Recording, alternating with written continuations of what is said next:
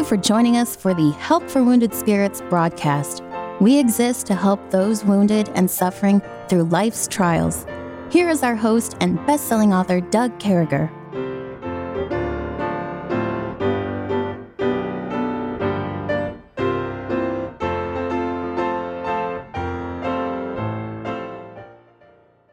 Great to be back with you. We certainly hope this finds you well and in the arms of our Lord and Savior, Jesus Christ. He alone is worthy. He alone is the reason we're here doing this broadcast. He alone is the reason we open His Word. And folks, listen, we get to serve God, and we get to look at the life of Christ and look at that life of Christ and how we can learn from that and change our lives. So today we're going to be talking about lessons of humility and self-examination. So I'm going to say good morning to Kevin, and then we're going to come back and we're going to talk about humility. So good morning, Kevin. Good morning, Dr. Carriger. How's life? Doing great. Oh, man. Kevin's looking good, folks. God's been treating him good. He went through the terrible loss of his mom, but knowing his mom's in heaven, and I'm finding Kevin in great shape, just serving God and just moving forward. So we thank you for the prayers on that. We're gonna be game planning over these next week or two. So game plan with us through prayer and join us in that, and we'll talk about that. The Bible, when it's talking about self-examination, when it's talking about humility, we can find so much going on. Humility's hard. It's not natural, folks. I'm going to be honest with you. It's not natural to say, boy, I'm not going to look about taking care of myself. I'm going to worry more about the guy or gal down the road. That's not natural. It's godly. It's a God wink. It's one of those things. And then examining yourself. You know what we like to do as people? We like to look at the other guy and say, boy, he's messed up. Boy, she's more messed up than a soup sandwich, And but the truth is, it's not often that we look at the man in the mirror. And we see what the man in the mirror has to say to us. And the mirror's really got to be the Word of God. I'm not talking about a 3-foot by 8-foot mirror that your wife has set up in the powder room or in the bedroom so she can see how her skirt and stuff looks. I'm talking about the mirror of God's Word, the ultimate litmus test, the thing that tells it all. And the Bible tells us in 2 Corinthians 13:5, examine yourselves whether you be in the faith. Prove your own selves. Know ye not your own selves, how that Jesus Christ is in you, except you be reprobate. You're either one way or another.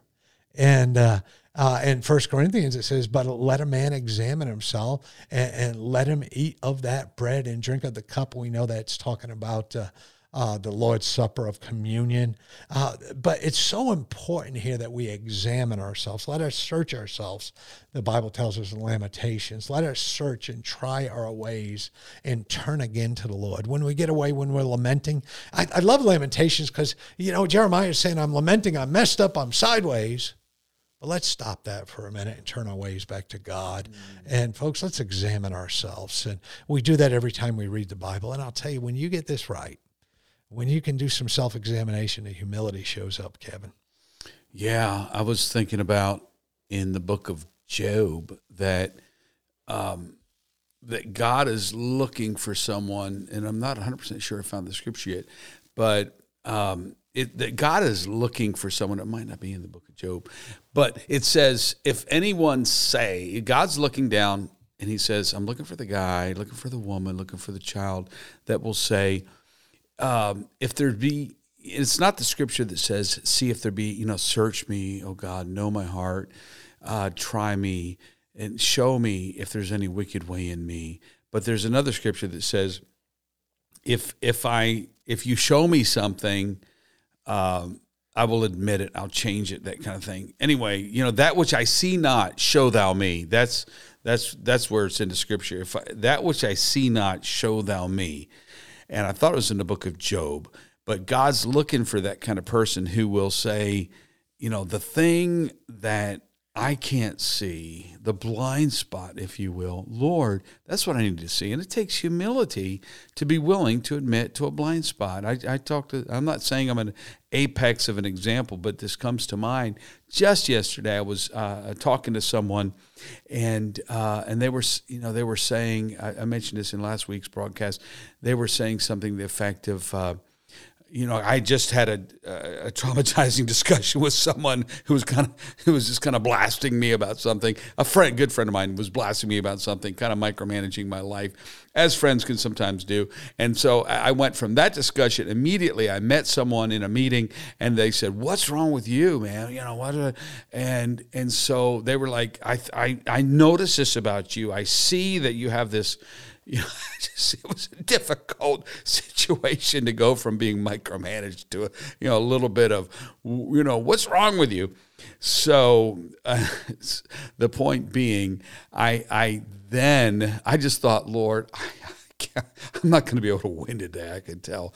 So God gave me grace to take the humble road and say, I'm not sure what's wrong with me. Can you tell me what you see? And the person that I was speaking with answered, maybe I've got a beam in my own eye. Talking about that person was saying, well, whoa, if you're asking me to show you your blind spot, maybe I have a beam in my eye. What a good answer from that person. They were referring to Jesus' admonition. If you're looking for someone else's blind spot, first of all, check your blind spot. And the point is, a blind spot, we cannot see ourselves. We need someone to say, see, here is thy blind spot. And in order to be qualified to help someone, you need to have taken out your worst blind spots.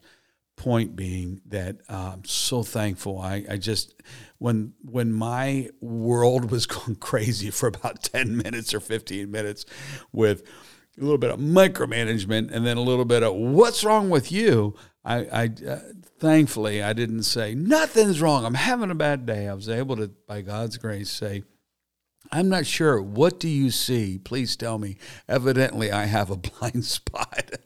And they were like, whoa, you tell me my blind spot, and I'll tell you your blind spot. It turned out to be a great conversation. And, being humble and self-examination, Lord, help me to do that because I usually don't do it right, Brother Doug. Yeah. And so many of us can say that. I appreciate the humility in that. And, there's so many people out there that are quick to point out our flaws. And you guys know that, right? We have people, you know who they are. If you're feeling too good about yourself, there's a couple people in your contact list that'll take care of that real quick. That'll bring you down a notch. Yeah, there's a person or two at church that can set you right in your place. And, but I got to tell you something. Look what it says over here in James 1, and then I'll tell you what I'm going to tell you. For if any man be a hearer of word and not a doer, he is like a man beholding his natural face in glass. Just look at it in the mirror. He's not a doer. I'm a Christian. I've seen the people wearing the cross. I've seen the people with the fish on the back of their car. I've seen the people with the nice Bible covers. I've seen the people who wax eloquently. I had a pastor like that. He said all the right things, did all the right things, had 100 kids, all those types of things. Check. Checked every single block, but he wasn't a doer. And you know what, brethren? There's been times that I haven't been a doer. And, what are we going to be? Through self-examination, you say, man, I'm not a doer. I'm just not doing what I should be doing. And through that, when you get to that place, when you stop worrying about checking blocks and you start worrying about crawling at the feet of your Lord and Savior, things change. Brethren, when you start examining yourself through the Word of God, when you push these other people aside, oh my goodness, things change. When you're not all that, I'm telling you, man, something good starts to happen. When you care about people, I found a letter. If I can find it by tomorrow's broadcast, I found 5 or 6, 10 letters. I used to be the chaplain at a Christian school in Watertown, New York. My kids went to a non-denominational Christian school, very evangelical, but they made me the elementary school, the whole school chaplain. They had chapel every Friday, and I would go in and preach. And I found a stack of letters yesterday, and one of the letters said, you may not remember this, and it was just a week, later I got the letter, but you led my grandpa to the Lord. Mm. Our family's completely different, and it's only been a week. Let me tell you something, folks. That changes everything. But you don't get there unless there's self-examination. That's what I want to tell you. you don't get to the God zone without the self-examination. True. You don't get to the God zone without realizing that you're nobody. I can remember preaching to those kids in chapel, and the entire school would be down there. There'd be a couple 100, 300 kids, and they'd all be down there, man, and we'd just preach the word of God. And I'd be so broken going in there. People in the Army would be messing with me, and I'd take off on that Friday to go preach chapel, and I'd have lunch with these kids. And I always sat with the kids who were missing half their teeth because they were growing in, and people hugging you. And folks, self-examination brings humility. You know what? You get to live a pretty cool life when you're living in that zone. Everything changes when you realize that we're not much. We're not very much. I'm writing a sermon right now. I'll tell you about it on the other side of this commercial. But I got to tell you about the guy who carries the bones. I'm all messed up about that this week. But, somebody's got to be a bone carrier. But hang on. I'll be right back with you.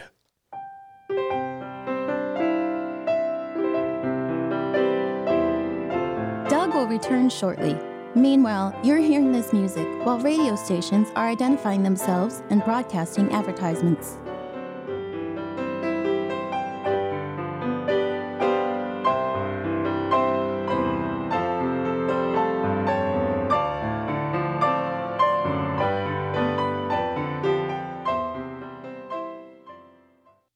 Just laughing and joking here about Joseph's bones, and we'll have to talk about that sometimes during a broadcast, but somebody had to carry the bones. God said you got to carry his bones, and can you imagine being that person? I remember when I was in the Army that every squad, when you were lower ranking, so like E1 through E4, you're lower ranking, you're the bottom, and you're a private or a specialist. But I can tell you during those ranks, there's wonderful times you get to serve your country. It's great. But I remember one of the jobs we had to do is carry a 50 caliber machine gun, which is a crew mounted weapon. So we as engineers had 50 caliber machine guns. So the guy next to you would carry the tripod. You'd carry the 50 caliber machine gun. The guy next to him would carry bullets. The guy next to him, half the squad was carrying something. And, boy, you'd have to put all that together. And it was miserable when you'd wake up and that sergeant would look at you and say, Carragher, you got the bullets today. And let me tell you, man, those bullets were heavier than you could ever imagine. But somebody had to carry them. We find ourselves over in the book of John going on with the life of Christ, chapter 18, verse number 25 through 27. And Simon Peter stood and warmed himself. Then said, therefore, unto him, art thou also one of his disciples? He denied it. And he said, I am not. One of the servants of the high priest, being his kinsman, whose ear Peter cut off, said, did not I see thee in the garden with him? Aren't you the dude who took my ear pod holder off? And Peter denied him again, and immediately the cock crew. So you see in other gospel accounts and that, that Jesus had healed the ear, and that Peter was told, you'll deny me 3 times. Oh, you'll deny me. Yeah, 3 times for the cock crows 3 times. You'll deny me, and he did. And Peter's denials, isn't that something? So the Lord tells him, you're going to deny me 3 times. And we see that over in John 13:38. Again, there's peer pressure going on. Peter's denying him because of peer pressure. And folks, don't let peer pressure stand in the way of your walk and relationship with your Lord and Savior, Jesus Christ. Do not let peer pressure take the place of God in your life. Just don't do it. Because you know what we do? We think we're avoiding these potential consequences. We think, well, if I do this, if I say this, if I point to, stop the ifs, And, listen, man, you've got an opportunity here to do the right thing. And, there's a personal weakness that we all have in our life. And folks, when we're weak, God's strong. I don't know what that weakness is in your life, but I know I've denied God. I'm not going to treat this any other way. I've lied. I'm not going to treat it any other way. I've done things, but man, when you can get redeemed from that, when you can examine yourself and say, Father, I messed up. Mm-hmm. I goofed up. Will you forgive me? You know what he does? He forgives you. That's the God we serve. Yeah. He just forgives you. He's not mad. You don't have to have a history lesson. That's why I'm sick of people giving me history lessons on their life. You know why I'm messed up, Doug? And they give me the history lesson. I'll listen to it once. Mm-hmm. I don't want to hear it anymore. We serve a big, big, giant God, Kevin. Yeah. Trying to help people that aren't looking at the big God. They're looking at their own problems. They're just, they're not going to get help.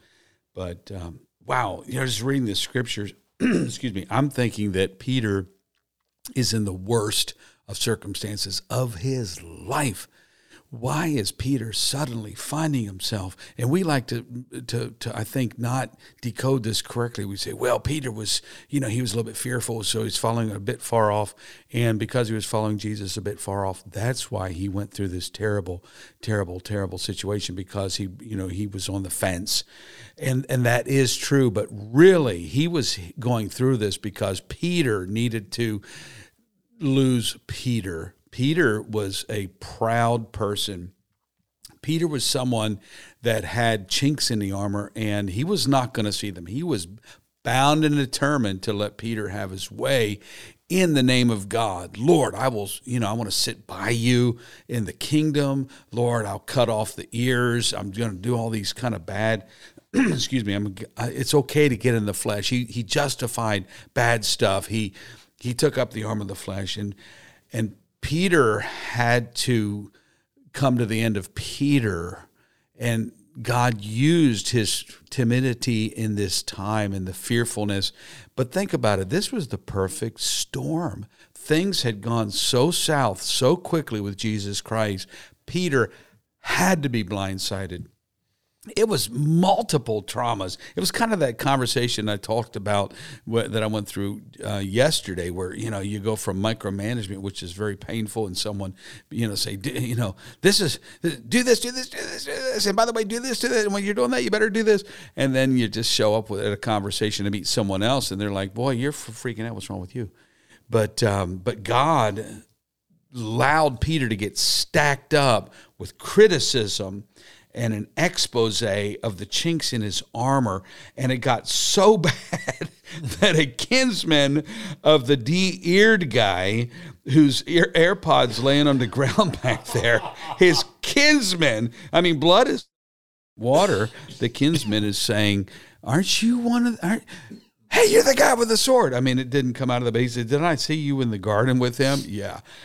And Peter then, he was forced in his own mind by his own impetuous nature. Jesus knew of his impetuous nature. Jesus knew his response would be denial. That's why he said, I'm telling you, Peter, you're going to deny me. Never.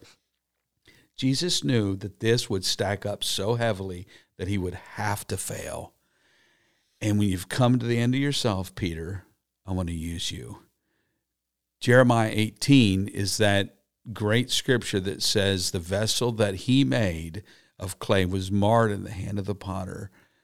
And so the potter made it another vessel as seemed good to the potter to make it. We have to be broken. The old Peter had to be destroyed. And when thou art converted, strengthen thy brethren, I think is how he said it. But Doug, I look back at some of the stuff that I've been through, and I think Jesus had to put me through the cock crowing. And it's I talked to you about some stuff, Kevin. I've talked to you about those things. Oh, I'm fine. I repent. I go to the altar. Yeah, I've talked to you about those things. Okay. Wham, wham, wham, stack, stack, stack, until we break under the load. And then Jesus said, okay, let's get usable now, and the redemption. Man, I was a knucklehead growing up, and I remember that. I'm sad. I'm just going to tell you guys the way it was. I was in high school, and football season ended, and the girl that I was going to love for the rest of my life broke up with me. Your typical high school sophomore type of stuff. And I remember I was at high school and I was acting up, and this one kid twisted my nipular region, and I beat the snot out and banged his head up against the wall. So I got suspended for a day or two. Then about a week later, you don't twist somebody's anatomy, but about a day or two. This is the same guy at graduation when he received his diploma. He pulled up his thing and he had no britches on. And he bent over and showed everybody his backside. But anyway, he was a knucklehead. But anyway. A textbook knucklehead. Yeah, you look up knucklehead, his pictures there. And he joined the Marines. But anyway, this is what I got to tell you. I got in trouble again. About a week later, I got caught smoking pot And I remember they held me in the office. I was defiant. And the principal was really all over me. And my mother showed up. And the principal brought my mother and I in there. And he just tore me up. And I remember we got in the car. And I can still remember that old station wagon, that old Volare. And I remember we were driving down the road. And my mother just started crying terribly. Mm-hmm. And all she could do was look at me and say, I love you. I love you. She didn't say why. She didn't. And I looked at her about 20 minutes of the drive home. We pulled in the driveway. And I looked at her and I said, Mom, never again. You will never be called to that principal's office again if I have anything to say about it. And she never was. You need God, folks. You need to let God in, so never again. I'm not going to be with the wrong people again. I'm not going to pick the wrong people again. I'm not going to do this. Never again. Make today about never again. We sure do love you, folks. Can't wait till tomorrow as we continue this on. May God bless you. Thank you for listening to our broadcast. At Help for Wounded Spirits, we believe the Bible and place great importance on you having a personal relationship with your Lord and Savior. The Bible delivers a clear and simple message of salvation, outlining how you can begin your personal relationship now. First, recognize that you are a sinner, as all have sinned and come short of the glory of God. Second, understand that there is a cost to our sin, as the wages of sin is death. Third, realize that Jesus alone paid that price. To receive salvation, simply ask the Lord to save you in Jesus' name while believing in your heart that He alone can save you, and He will. If we can help you with your salvation or to direct you to a local church, please do not hesitate to contact us.